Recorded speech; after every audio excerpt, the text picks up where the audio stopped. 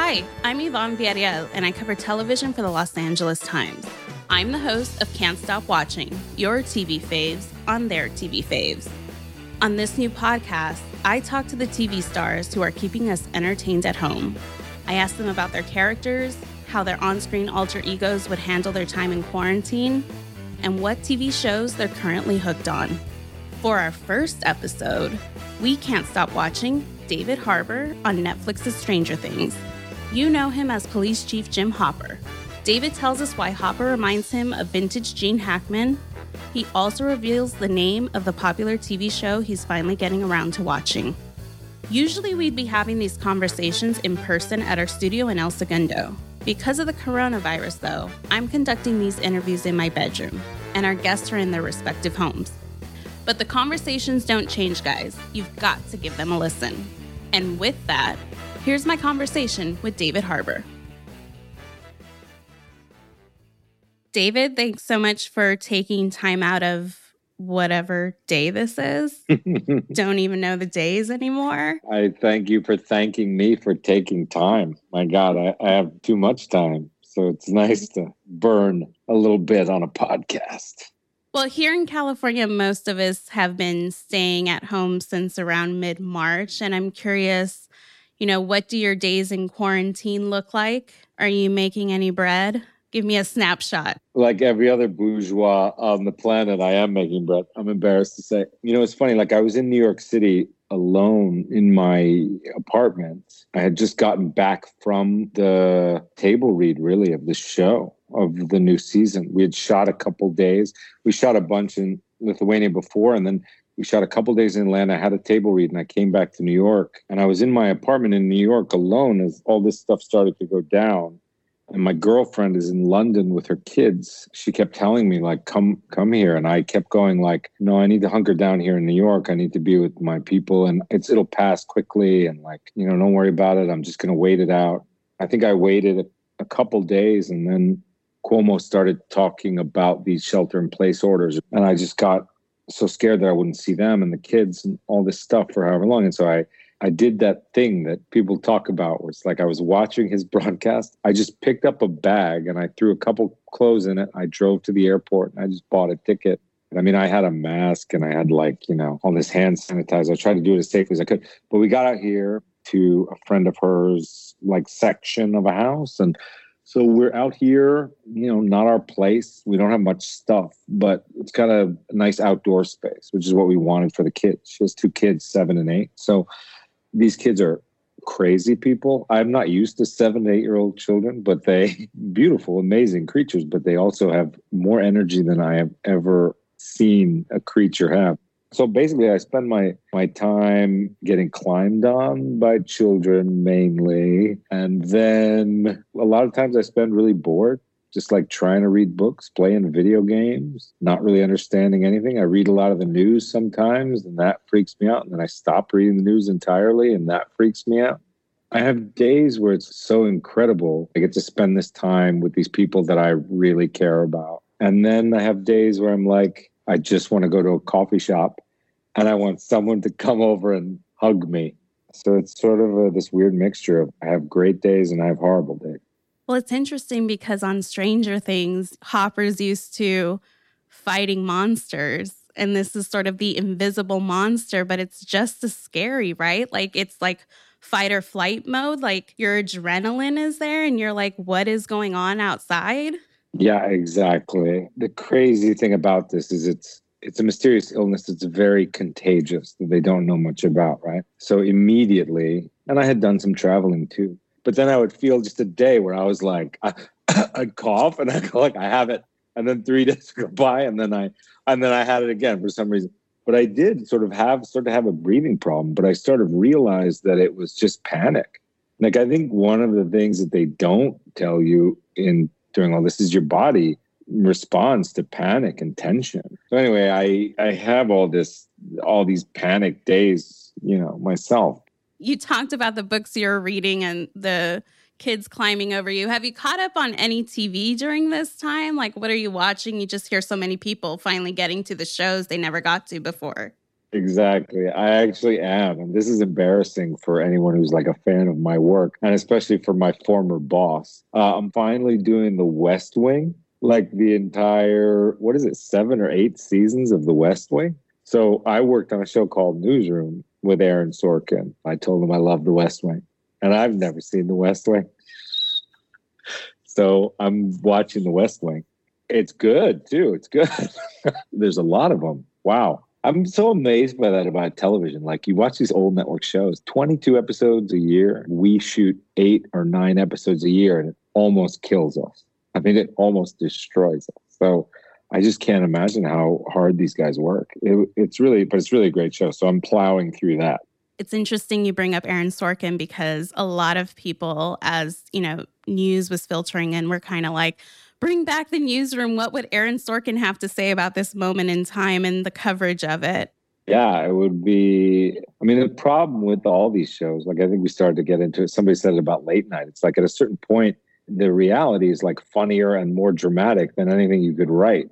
I don't know how you'd spin this to make it more interesting than just turning on the news and watching these ridiculous press conferences or seeing these heroes and villains emerge. I don't know that you could actually, when things are too outrageous, it almost doesn't make for good drama. Well, I mean, this is a question we're asking everyone right now is like, how do you think your character, in your case, Hopper, who like has no patience for anything, would be handling this situation we're in right now? Would he be out there telling everyone to get their like asses inside or wearing masks? Like, how do you think he'd fare right now? Yeah, I mean, I kind of do, at his core, he's a protector and he's also an anti-authoritarian. So I think that like he deals with Mayor Klein, like when he feels that there are people in power messing up and endangering good, innocent people, I think he kicks into gear. So yeah, I imagine he would be like telling people to protect themselves, and then he'd be going after the guys that are slow to respond as best as he could. But then again, it does make me think that there are all these upside down particles and like secret tunnels in the town of Ogden. And I don't see him holding any town meetings. He's a man of justice and he likes for things to be like something for him to fight. And I think the problem with this in particular is that it, even if you fight the political people that you want to fight it, I mean, this virus is still floating around. And that's what makes me so sad. It's like, there's just something that you can't fight. It just sits and spreads. And I think that's the scariest and kind of saddest thing about it. And I don't think Hopper deals well with scary, sad events that don't make sense to him. I mean, as evidenced by kind of the death of his daughter and how it just destroyed him. He doesn't know how to function when there's not a clear villain. And so I think it would be far more complex than like a Demogorgon. Has the cast of Stranger Things stayed in touch during this time? Have there been any Zoom hangouts or FaceTiming? I've texted with a couple people, but I FaceTime with the Duffer Brothers just because I want to know more about the show, kind of when we'll go back to filming, like what they're working on, we batter around ideas about what should be done because of schedules and how long this will be. And I mean, nobody knows anything. And so we're all like, first year sociology students, like spitballing. We're all just idiots. We've never dealt with this before, but we spitball ideas about the different seasons or what we do and how we, that's very comforting to just have those hypothetical discussions with them. But in terms of the other cast and crew, like I love them all and we all know we love each other. But it's funny, like my entire life, like even personal things, like sometimes I'll reach out to people, but in general, I have days where I don't reach out to anyone. And there's something about this time where it's like, I could be talking to everybody and there's just something in me that wants to like, just go inside and not talk to people. Something almost embarrassing about it or something. And I want to see you when I'm out of this. So I haven't really spoken to a lot of them at length. Yeah, I find that like I'm almost exhausted from the over communicating that's happening. Like we're all sort of seeking some connection, but I find that my mind, I'm just like, this is a lot. And I'm trying to figure out the art of ending a phone conversation now because everyone knows you have all the time right now, but you're kind of like, I'm done talking. It's a weird situation. Yeah, I mean, and the celebrity culture around Instagram lives is like, so horrible now. I mean, like, we're all, myself included, just like, and it's just because we need attention and nobody's giving us attention in this time. We're all focused on like important people, like people that do things in this world, like doctors and people that bag your groceries and people who make deliveries to you.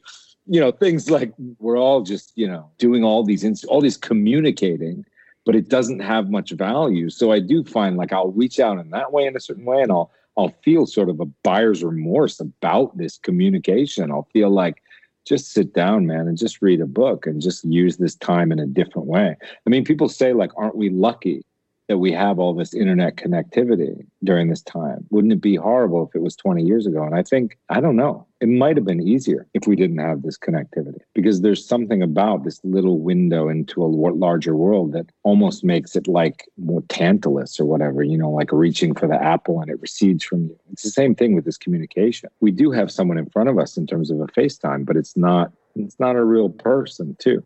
I hear that. Well, let's dive into your character a little more. I mean, when we were first introduced to Hopper in season 1, he was this gruff and moody guy.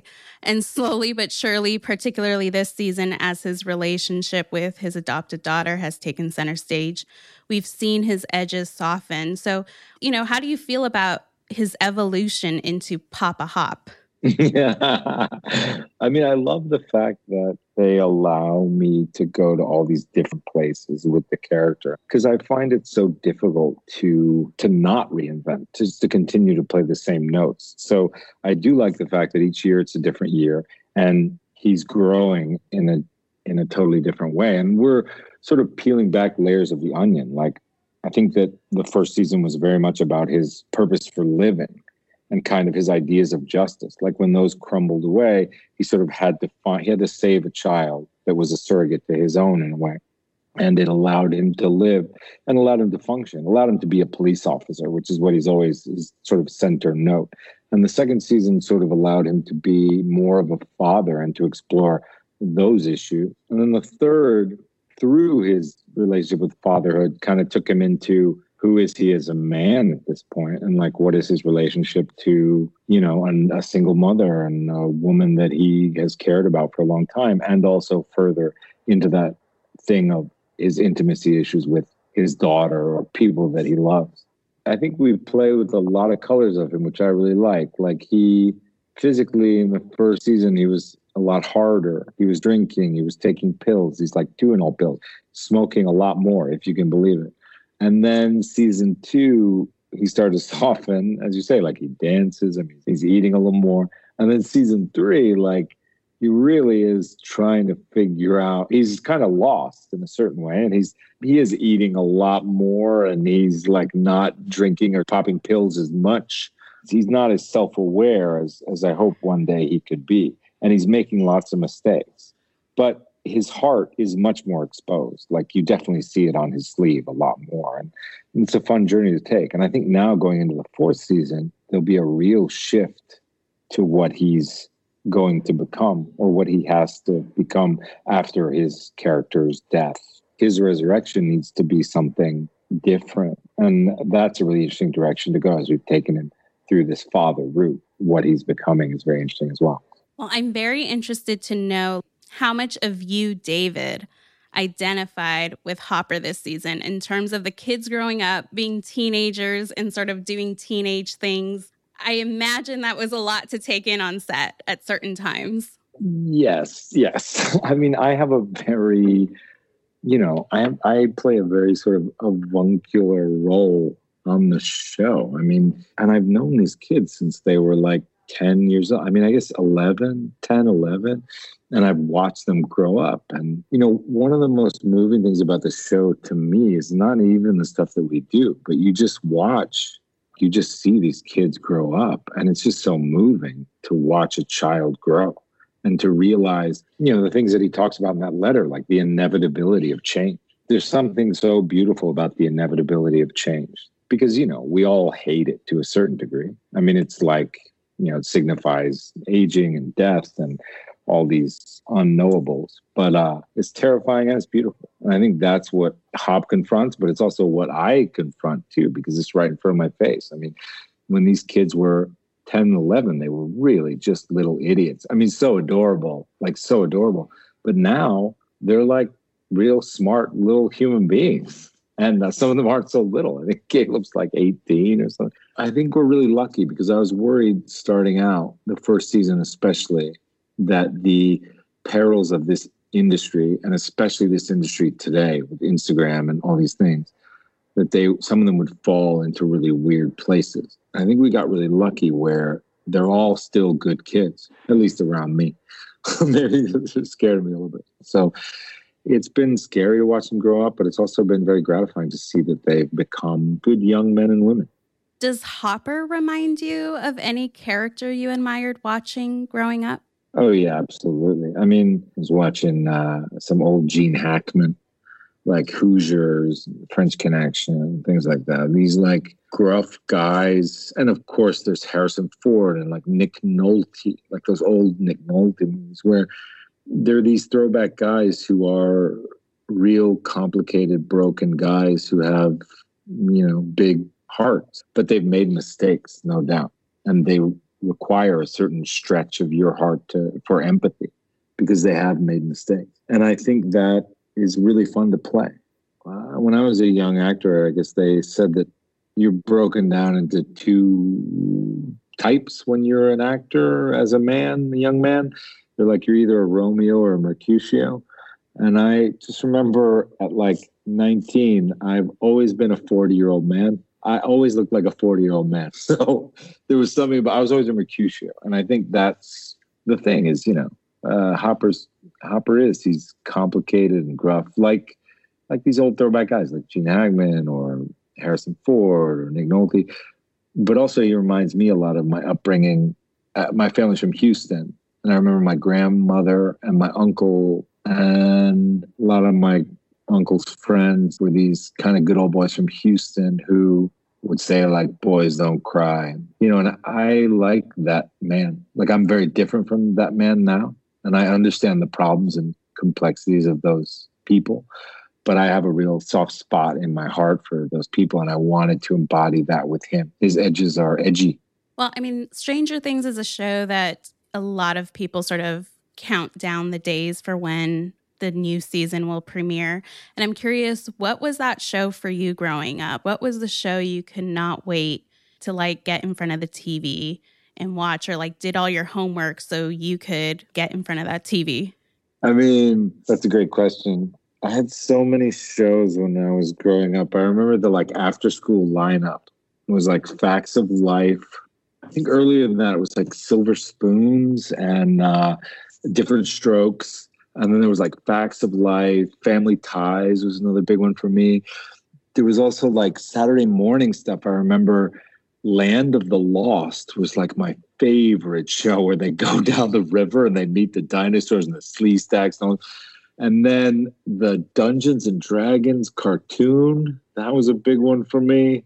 But the big show that I would watch ever since I was, and I can't believe my parents let me do this, but ever since I was like 7 or 8, was Saturday Night Live. I was in love with that show and every single cast. And, I'm 40. I was born, the show started in 75 and I was born in 75. So, I started watching like very early the cast and I saw all the iterations of the cast. So I would watch that show like religiously. Well, they say like an actor's only as good as their scene mates. And you had some good pairings this season. One was with Winona, whose character is Joyce. And the other was with That Shirt. Talk to me about sharing screen time with those two. That's funny. Well, like Winona's just great. She's such a kind-hearted, curious creature. She helps me understand a lot of things I don't understand. She's always surprising, sometimes confusing. Our relationship is just so personal, and I really do love her. So I really feel like that she's a joy to work with. And I learned so much from her when I work with her.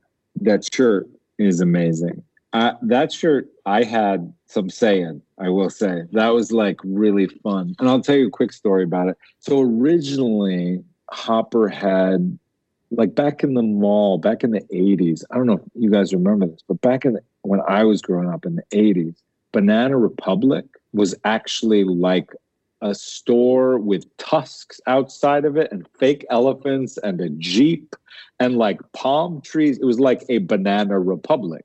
And you'd go in and they would sell like safari jackets and like safari hats and stuff, but they were for kids to buy, like photographers' jackets when they're in the jungle on location. I mean, it was crazy stuff. And I bought some of that, which I never wore, by the way, because what seventh grade kid is going to wear? Like, I remember my mom going, if I buy this, you better wear it. And I was like, I'm going to wear it every day, Mom. And I never wore it. Never, because I was like, why am I going to wear this horrible thing?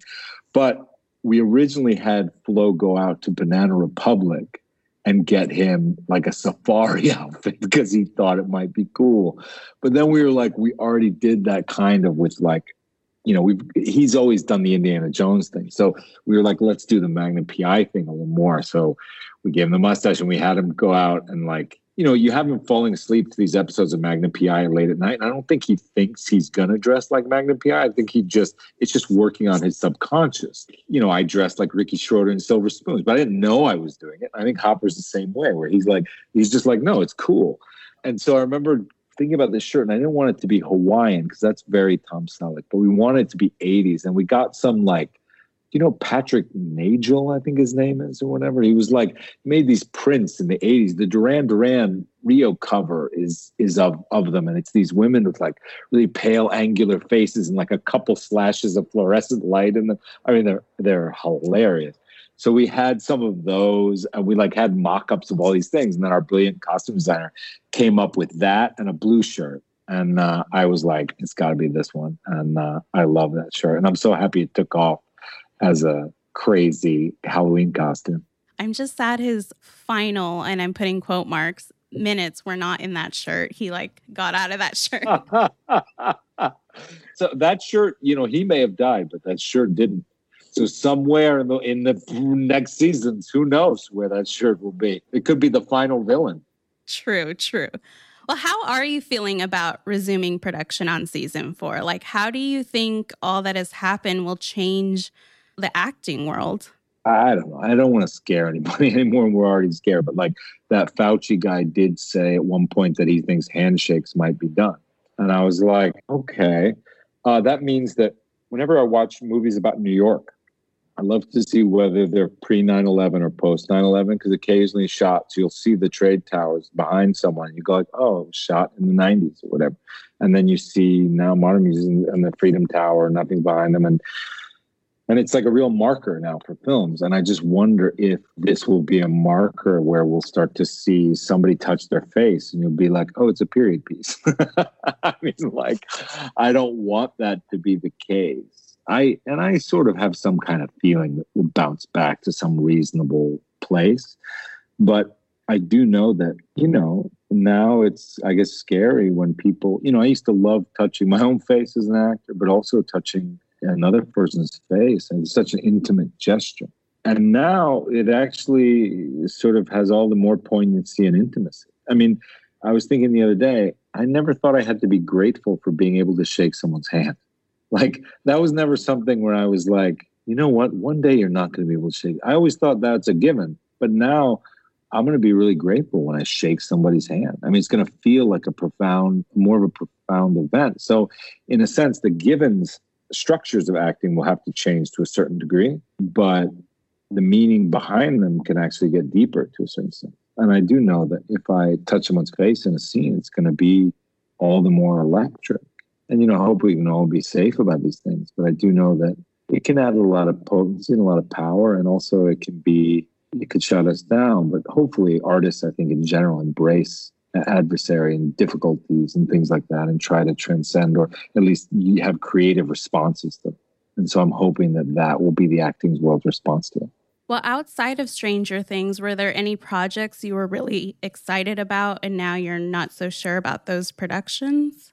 Yeah, definitely. I mean, the biggest thing was I'm working on a play with a brilliant writer, and I mean, I don't know when they're going to do plays anymore. So I really hope that the theater gets back up on its feet and there's some way to have theaters, live theater be open and have, because before I was in movies and TV, I've always been a theater guy, and my heart really bleeds for my fellow theater performers and writers and even people working the concessions. I mean, the Broadway Theater of New York has been devastated.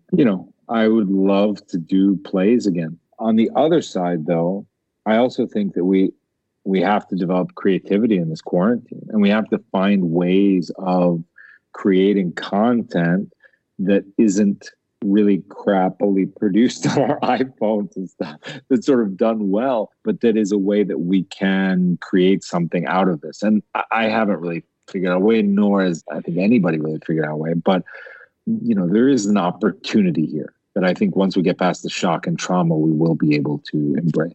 You've talked about your reservations about the long wait between seasons before. So do you worry about what this unexpected and prolonged delay will mean for fans if they'll hang around and wait that long? I mean, what are your thoughts? I'm not worried about our fans because I think they're so great and loving of the show and of us. I think they'll watch it. I just feel an obligation. Like when somebody likes what you're doing, I feel an obligation to give them more of it. Like I want them to feel satisfied in that way. It's kind of that thing where it's like, we're all in the same boat. And I think that if anything, this has taught us to maybe be a little grateful and sort of realize that things can slow down, paces can slow down, and we can still be okay and be grateful for what we have. I say that trying to assuage the rabid Stranger Things fan base because I don't, we only shot a couple weeks and then we got shut down. People love the show and I think they will continue to watch it, but I'd like to get it to them as soon as possible. It's sort of like, that's why I rabidly FaceTime the Duffers all the time, is I try to figure out how are we going to get around this? And my armchair ideas about how we could combine things or do certain things certain ways or whatever, and how we could schedule things. Because I'm very invested in trying to put out as much content from this thing that I love as possible as well. So I think everybody's working on it, and Netflix is, one of the biggest corporations, most creative corporations in the world right now. They are on it, and we're all trying to make it happen. Well, I know you probably won't tell us in what capacity Hopper is back, but what tease about season 4 can you give us to hold us over? I think, in a way, we've always been responsive to the fan base and to what people see in the show. And I think we're continuing to be responsive in that way. And we're sort of examining the characters more and more. The other thing is that I wanted to go into a lot more backstory about Hop and about, I kept pushing for this. I pushed for it in season 2. I pushed for it in season 3. We got a little bit. We got some cardboard boxes, I think, in season 2. And I know in this season, we're going to go into a lot more stuff that you don't know about. It won't come as a surprise because it's sort of been laid in certain ways, but you really don't know about it or understand the depths of it. And that's really exciting to me. And they've, been sort of putting me off for years. And then finally they started to give me these things. And I was like, whoa, yes, we're finally going to get into this stuff that we've been talking about since day 1 of the first season. And I was like, this stuff is just meaty, rich stuff that I've always known about him. And I've been dying to talk about, and we haven't revealed it yet. So finally, once this season comes out, I can talk about it ad nauseum. But it's really exciting stuff for his character. Well, I can't wait for that. Our next episode in this podcast features an interview with MJ Rodriguez, who plays Blanca Rodriguez Evangelista in the television drama Pose. And we're asking all our guests to ask a question for our next guest to answer, and it could just be about anything. So is there anything you would like to ask, MJ? Ooh, wow. I don't know. Oh, you put me on the spot. I'm so bad at this. Oh, MJ. MJ, what I'd like to ask you, what's the greatest single performance you've ever seen? That's a good question. What's the single greatest performance you've ever seen? It was Janet McTeer, who was an actress she did a play called The Doll's House. When I was 20 years old, I saw it at a Broadway theater, directed by Anthony Page. And it was the most brilliant performance I've ever seen a human being do. It blew me away. Well, that's a good note to end on. David, thanks so much, and I hope you and your family take care. You too. That's it for the very first episode of Can't Stop Watching. I'm your host, Yvonne Villarreal. Our producer is Paige Heimson, and our executive producer is Abby Fentress-Swanson.